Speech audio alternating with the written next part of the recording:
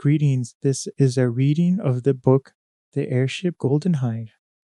Some of the language in this book has not aged well and is indeed no longer politically correct. Take caution when listening to this visual audio book. Footage and photography are provided by Photations. At Photations, we believe that the world would be a better place if people spent their time being creative. Join us in practicing art so we all can be the master of art.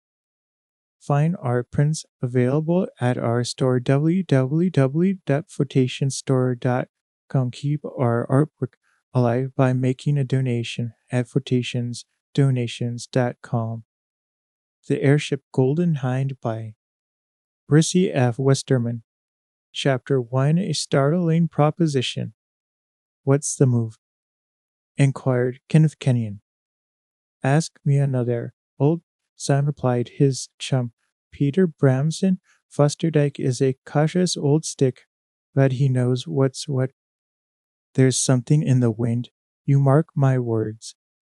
Then you're going to see him. Rather, and you too, old bean.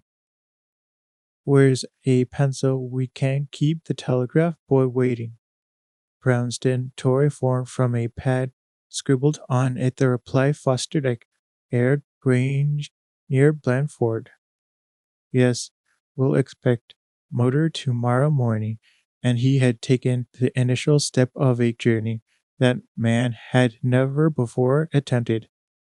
Kenyon and Branson were both ex-flying officers of the Royal Air Force. What they did in the Great War now matters little. Sufficient is it to say that had they belonged to any belligerent nation, save their own, they would have been styled aces. But since in the Royal Air Force details of personal achievements were deprecated, and the credit given to the force as a whole, they merely carried on until ordered to get out, or, in other words, be demobilized. Then each was a highly prized decoration and a gratuity of precisely the same amount as that given to an officer who had never served anywhere save at the Hotel Cecil.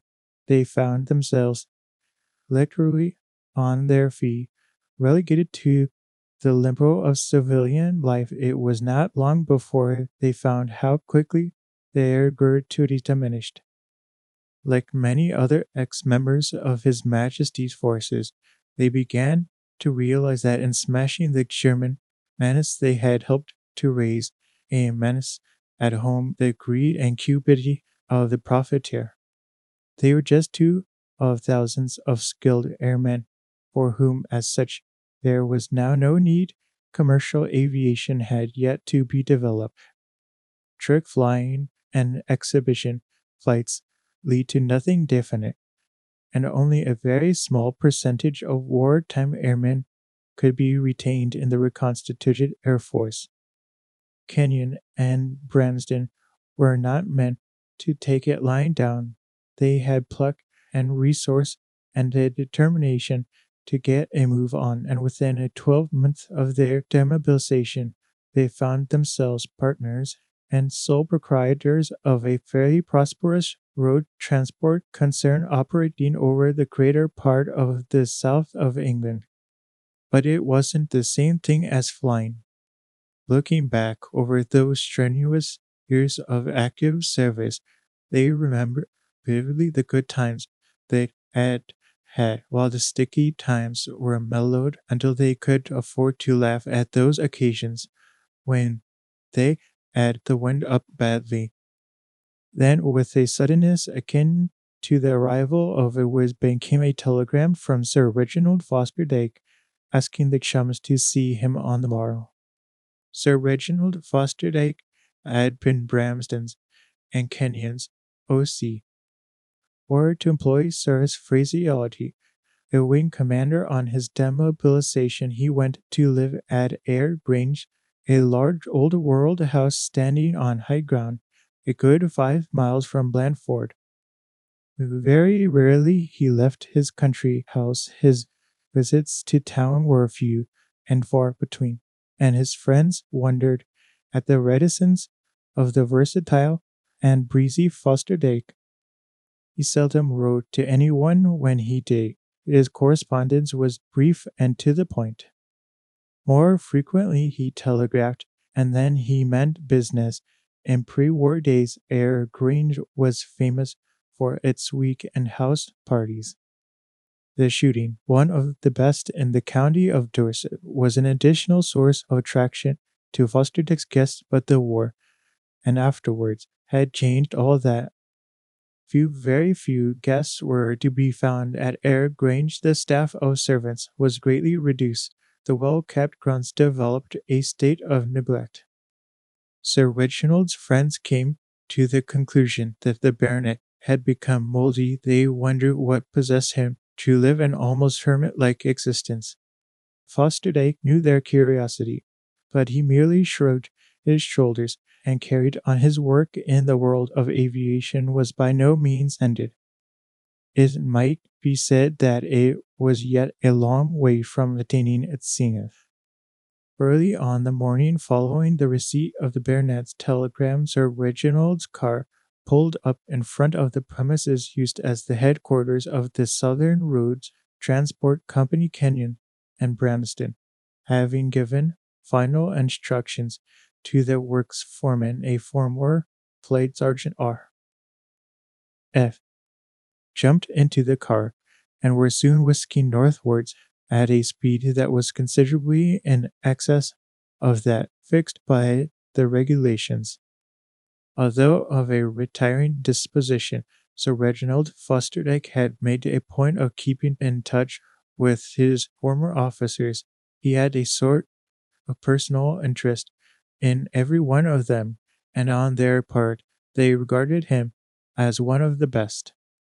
Whenever, on rare occasion, Fosterdike ran down to Bournemouth, he invariably looked up Bramston and Kenyon to talk over old times, but being invited to Ayr Grange was quite a different matter. Vaguely, the chums wondered what it might mean, conjecturing ideas that somehow failed to be convincing, yet they knew that there was something in the wind. They knew Sir Reginald and his methods. Through Blandford, up and past the now deserted hutments where formerly German prisoners led an almost idyllic existence in their enemy's country, the car sped on until it gained the lofty downs in the direction of Shaftesbury. Then, turning up a steep and narrow lane, the car drew up at the gate of Ayr Grange. It had There was no gatekeeper to unlock and throw open the massive iron gates. That task the chauffeur had to perform, stopping the car again in order to make secure the outer portals of Sir Reginald's domain. While the car remained stationary, the two occupants looked in vain for a glimpse of the house.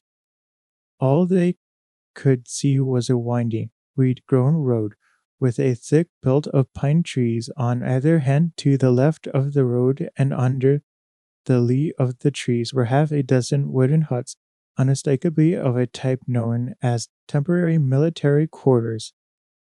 Smoke issuing from the chimneys suggested the idea that they were in occupation, and a couple of Dungaree-clad men carrying a length of copper pipe on their shoulders confirmed the fact. Somewhere from behind the trees came the sharp rattle of a pneumatic drilling machine.